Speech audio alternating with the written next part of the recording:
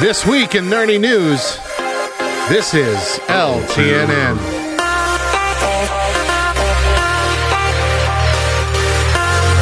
According to TV Line, the Dexter revival has cast its new villain. They've cast Clancy Brown as Kurt Caldwell, the unofficial mayor of the small town of Iron Lake. Dexter's 10-episode revival will premiere on Showtime.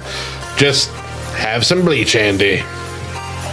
There's a new Batwoman poster having been released from the CW, featuring, of course, Ryan Wilder's new costume, the new character stepping into the main role. And I gotta say, the poster, it's really underwhelming. Kind of looks like a bad Photoshop of someone wanting to be Batwoman. I don't know. It just looks bad. Whatever the case, if you want to give it a shot, starts on January 17th.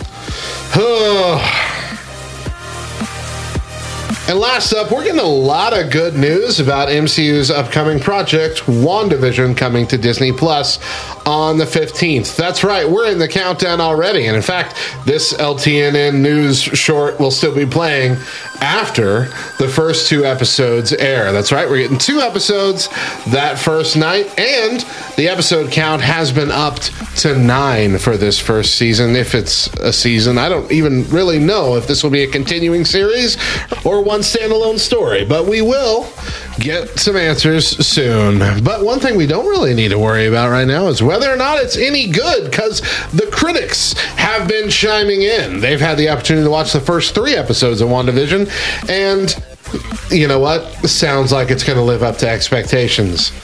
One such reviewer had this to say: I saw 3 episodes of WandaVision and I am hooked. They really go for it. This is from Kevin Palloway. He says, this is one of the most ambitious and weirdest things Marvel's ever done. And this is the studio that had 300 superheroes in their last movie.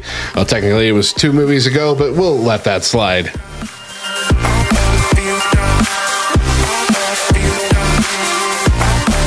That's going to do it for this week in Nerdy News. I'm Radio Matt, and this is LTNN.